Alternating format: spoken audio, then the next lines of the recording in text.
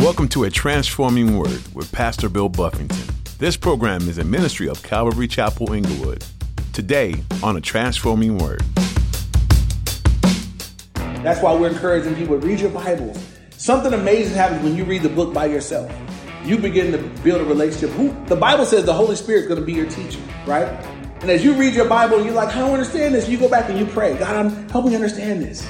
And you pray for the Lord to give you understanding. Lord, help me make sense of this. This makes sense. And you go back and you labor over it with the Lord. The Holy Spirit will begin to give you, he'll illuminate the word and he'll make it understandable. And you'll understand things that you didn't catch on the surface.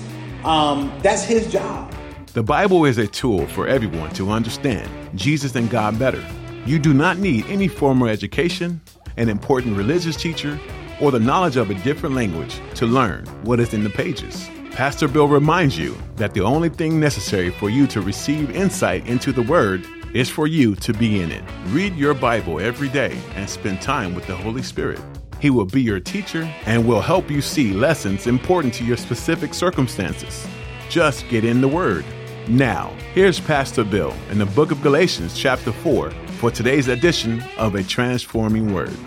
They want you to be zealous for what they do. And like I told you guys earlier, Jesus said, you guys travel the earth to make one proselyte. And when you do, you make him twice the son of hell that you are. Verse 18, he says, but it is good to be zealous in a good thing, always and not only when I am present with you. He says, being zealous is not bad if it's for the right thing. Verse 19, Paul tells them again, he speaks very tenderly to them, my little children for whom I labor in birth again until Christ is formed in you. And I want you just to hear Paul's heart.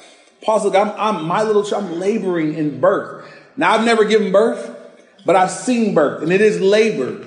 Paul says, I'm laboring intensely for you guys. I want you guys to get this. I want to see Christ formed in you. That's his goal. That's his heart.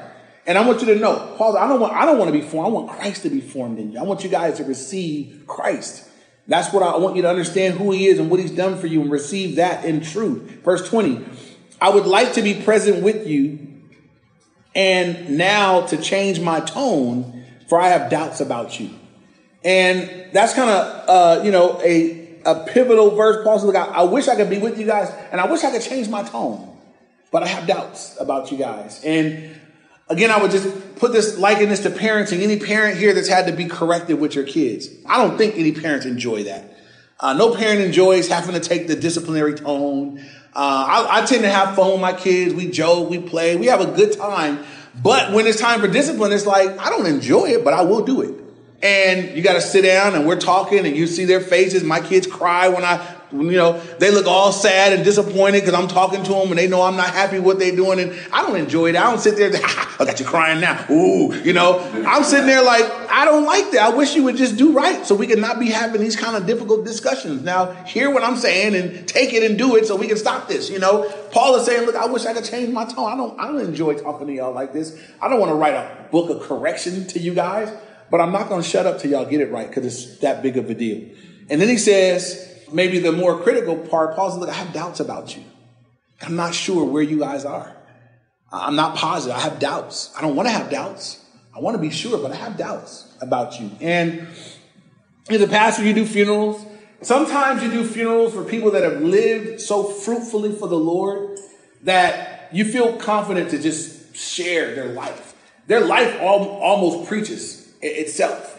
There's not doubt. You can give the family all the hope of, all the promises given to those that die in faith. They're with the Lord. No sorrow, no suffering, no pain, no tears. They're with Jesus. You can give them all these different things that we don't sorrow as those who have no hope. They have hope. They're with the Lord. But sometimes you do a funeral for someone and it's like, I don't know. Ask the family, hey, did they know the Lord? We shared with them. We have doubts. And it's a different thing because I'm not going to lie. What I typically do in those days, I'll just preach the gospel to the people that are there. I can't speak on their life. I don't know. There's room for doubt. So I would challenge us that we would live in such a way. I'm not hoping that anybody dies anytime soon. I hope y'all all live to be really, really, really old or to the rapture. But, if that, bar that, right, that I pray that we would live in such a way that if we die, people would be able to say, I know that they're with the Lord. Confident. Because it gives great hope to those left behind. It's the only hope that they can have, that you're with the Lord, that they'll see you again. And so Paul says, man, I have doubts about you guys. And he didn't want to have doubts, but he had them. I have doubts. It's not clear where you guys are at, what's going on. Verse 21, tell me, you who desire to be under the law, do you not hear the law? And from this point, Paul goes on to share a story from the Old Testament. I'm going to tell it to us so that when we read it, it kind of makes sense. Paul says there's a story in the Old Testament of Abraham and the two sons that he had. And he says in this scenario here that they're a picture of what we're looking at here. So God told Abraham he was going to bless him. He was going to have a son, that through this son, the multitudes are going to be blessed. It was taking a long time for this son to come. And so Abraham's wife, Sarai, suggested that he go into her handmaiden Hagar. Right? You guys familiar with this story? You guys know this, all right? So he went into Hagar and they had a son. His name was what? Ishmael. That was not the promised son. That was not what God intended. That was a work of the flesh. That was them saying, God, you're taking too long. We're going to help you out. And boom, they made Ishmael. God said, that's not what I promised. Much later, when God was good and ready, when it was going to be an absolutely supernatural work of God alone, God touched Abraham, who was old, too old, the Bible says. He touched Sarai, who was old, and her womb was barren, and he touched her womb, and they came together in their old age, and they had a miracle child named Isaac. That was the son of promise. Here's the difference. The son of the flesh, who made that happen? They did in their own. They conjured it up. They made a plan. They made it happen. They did this in their own strength, and they brought them about. Here, what we did. God said, that's the works of the law. It's what you did. It's not good enough. Over here, the son of promise, Abraham was too old. That means that he was no longer in function to go make a baby with his wife. Right? Follow what I'm saying? All right. Sarah had already been barren, so it was like everything was broke. Everything was against this, and God touched him, and God touched her. I don't know how they knew to have a romantic night, but they came together at was 190. I mean, I hope at 190. I mean, praise the Lord. They came together at 190. That was miraculous. I mean, a 90-year-old pregnant woman. That whole pregnancy had to just have the community like, are you kidding me? Look, come here. They were rubbing that belly. I mean, that had to be the most awesome. And who would get all the glory for that? God. They just walk around, Sarah, she's pregnant. God, this is what God promised. God said it when that baby was born. There had to be a celebration like no other celebration. That look at him. Look at the 90-year-old woman. A promise that God promised. And I bet he was loved and they were so thankful. And then they would do a big celebration when a child was weaned. And so on Isaac's time to be weaned, they had the big celebration. And this kid's a big deal, and everybody's celebrating what God did. But Ishmael was looking, and he mocked him. And Sarai saw it. And she told Abraham, get that woman and her child out of here. He should have never had two women with babies in the first place. That never works. Anytime that's ever happened, it doesn't work. But she said, they got to go. And so now with that background, let's read this. It'll make a lot of sense that we have that in our minds, right? So verse 22, he says, but it is written in verse 22 that Abraham had two sons, the one son by the bondwoman, the other by the free woman. So one from Hagar, one from Sarai. But he who was of the bondwoman, Ishmael, was born according to the flesh, and he of the free woman through promise. Which things are symbolic? Now, this whole story is symbolic of what's happening right here. For these are the two covenants, the one from Mount Sinai, which is the law, which gives birth to bondage, which is Hagar. For Hagar is Mount Sinai in Arabia and corresponds to Jerusalem, which now is, and is in bondage with her children. So remember, Hagar was Sarai's servant, like her slave. And so she was in bondage, and she had the son Ishmael in bondage, and they cast her away. Abraham was married to Sarai, was a legitimate wife, who had the son that God promised through supernatural means. Nothing of man involved, just God supernaturally bringing it about. And so he said, look, Ishmael represents the work of the flesh, the law. The law represents the person doing your very best in your own strength, but it's never good enough. Anybody here that's ever tried in your own strength, you know that you can't do it.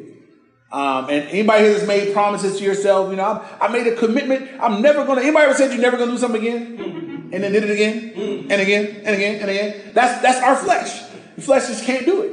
So imagine if, in order to get saved, it was dependent upon our flesh. Who could be saved?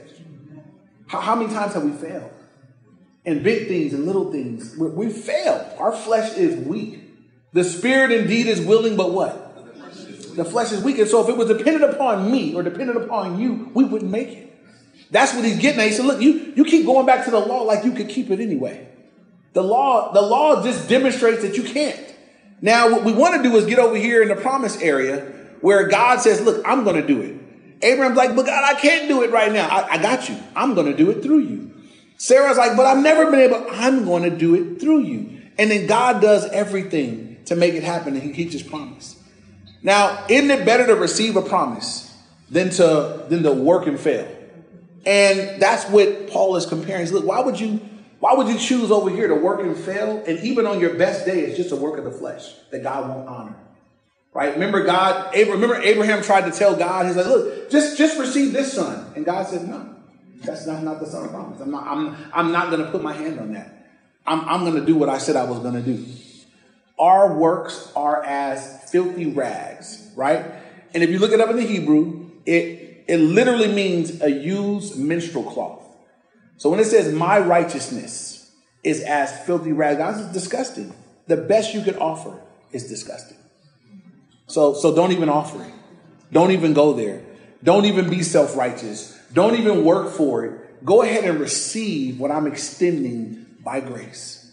Forgiveness and mercy through Jesus Christ for all that would believe and receive it.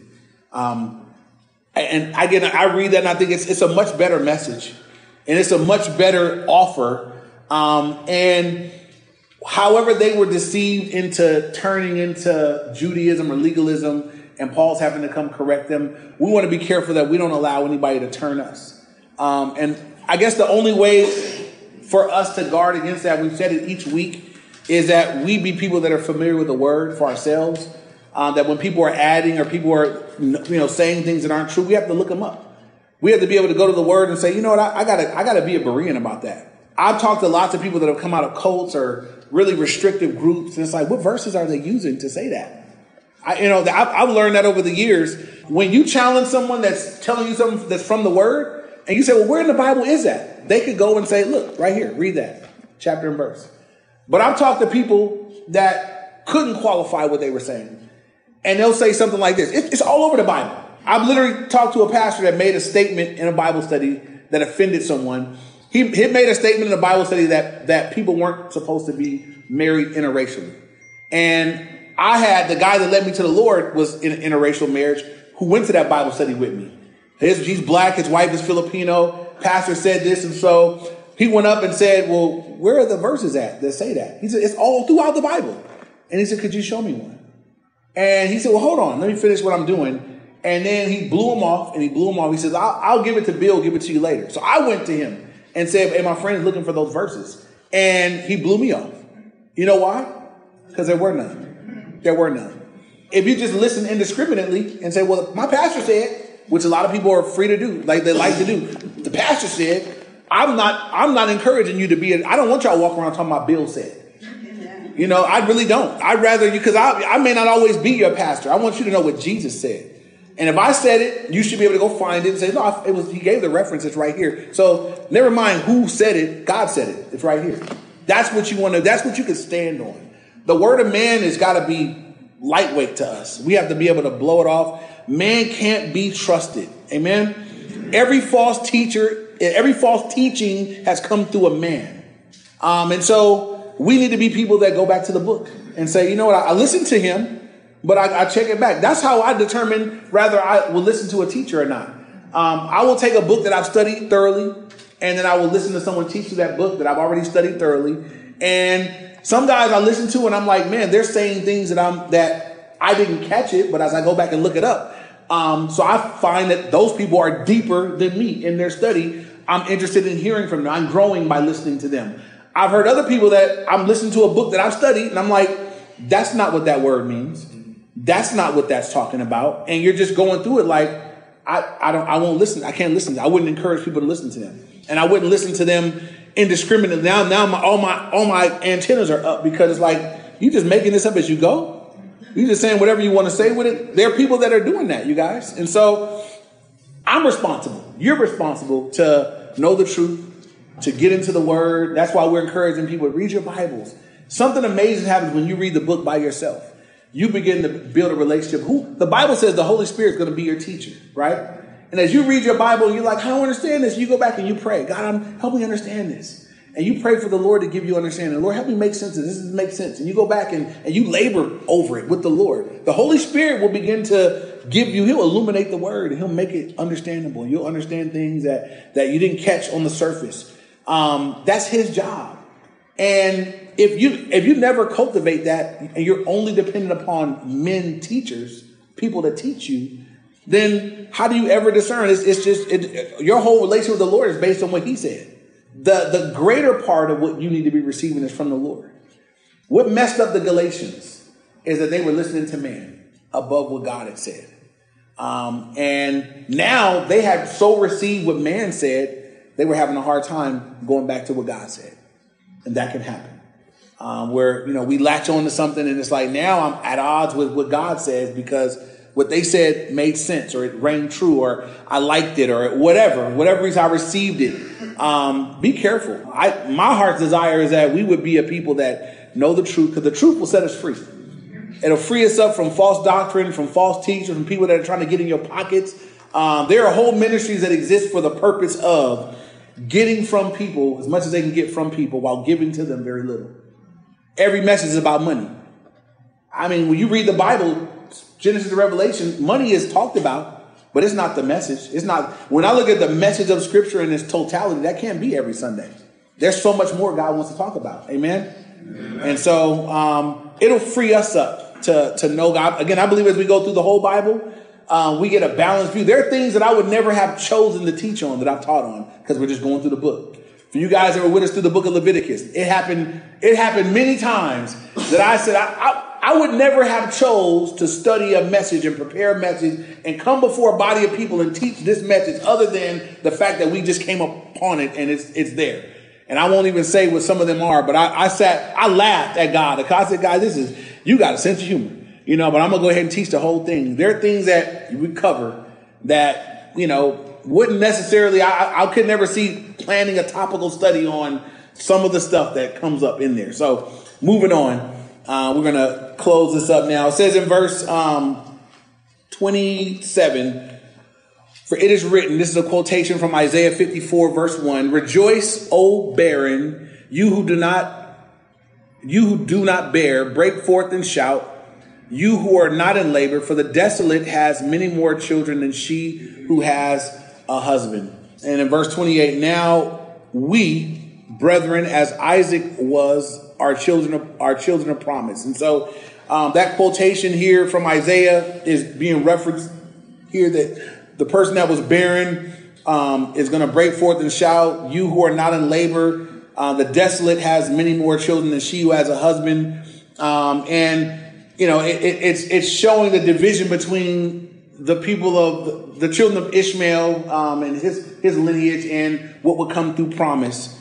And so it says in verse 28, now we, brethren, as Isaac was, are children of promise. This is the covenant that we're under. We're children of promise.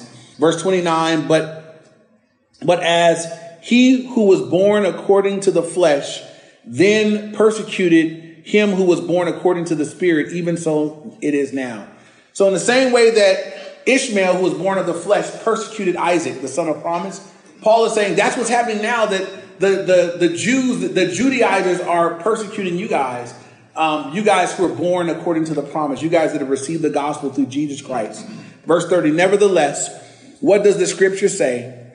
Cast out the bondwoman and her son, for the son of the bondwoman shall not be heir with the son of the free woman. That they're not going to be heirs together. You're not going to have the law and the promise mixed up. Two separate covenants. This one is done away with. Now we're to be children of promise. We can only receive what God is offering through faith in Christ, not through the works of the law. Verse 31.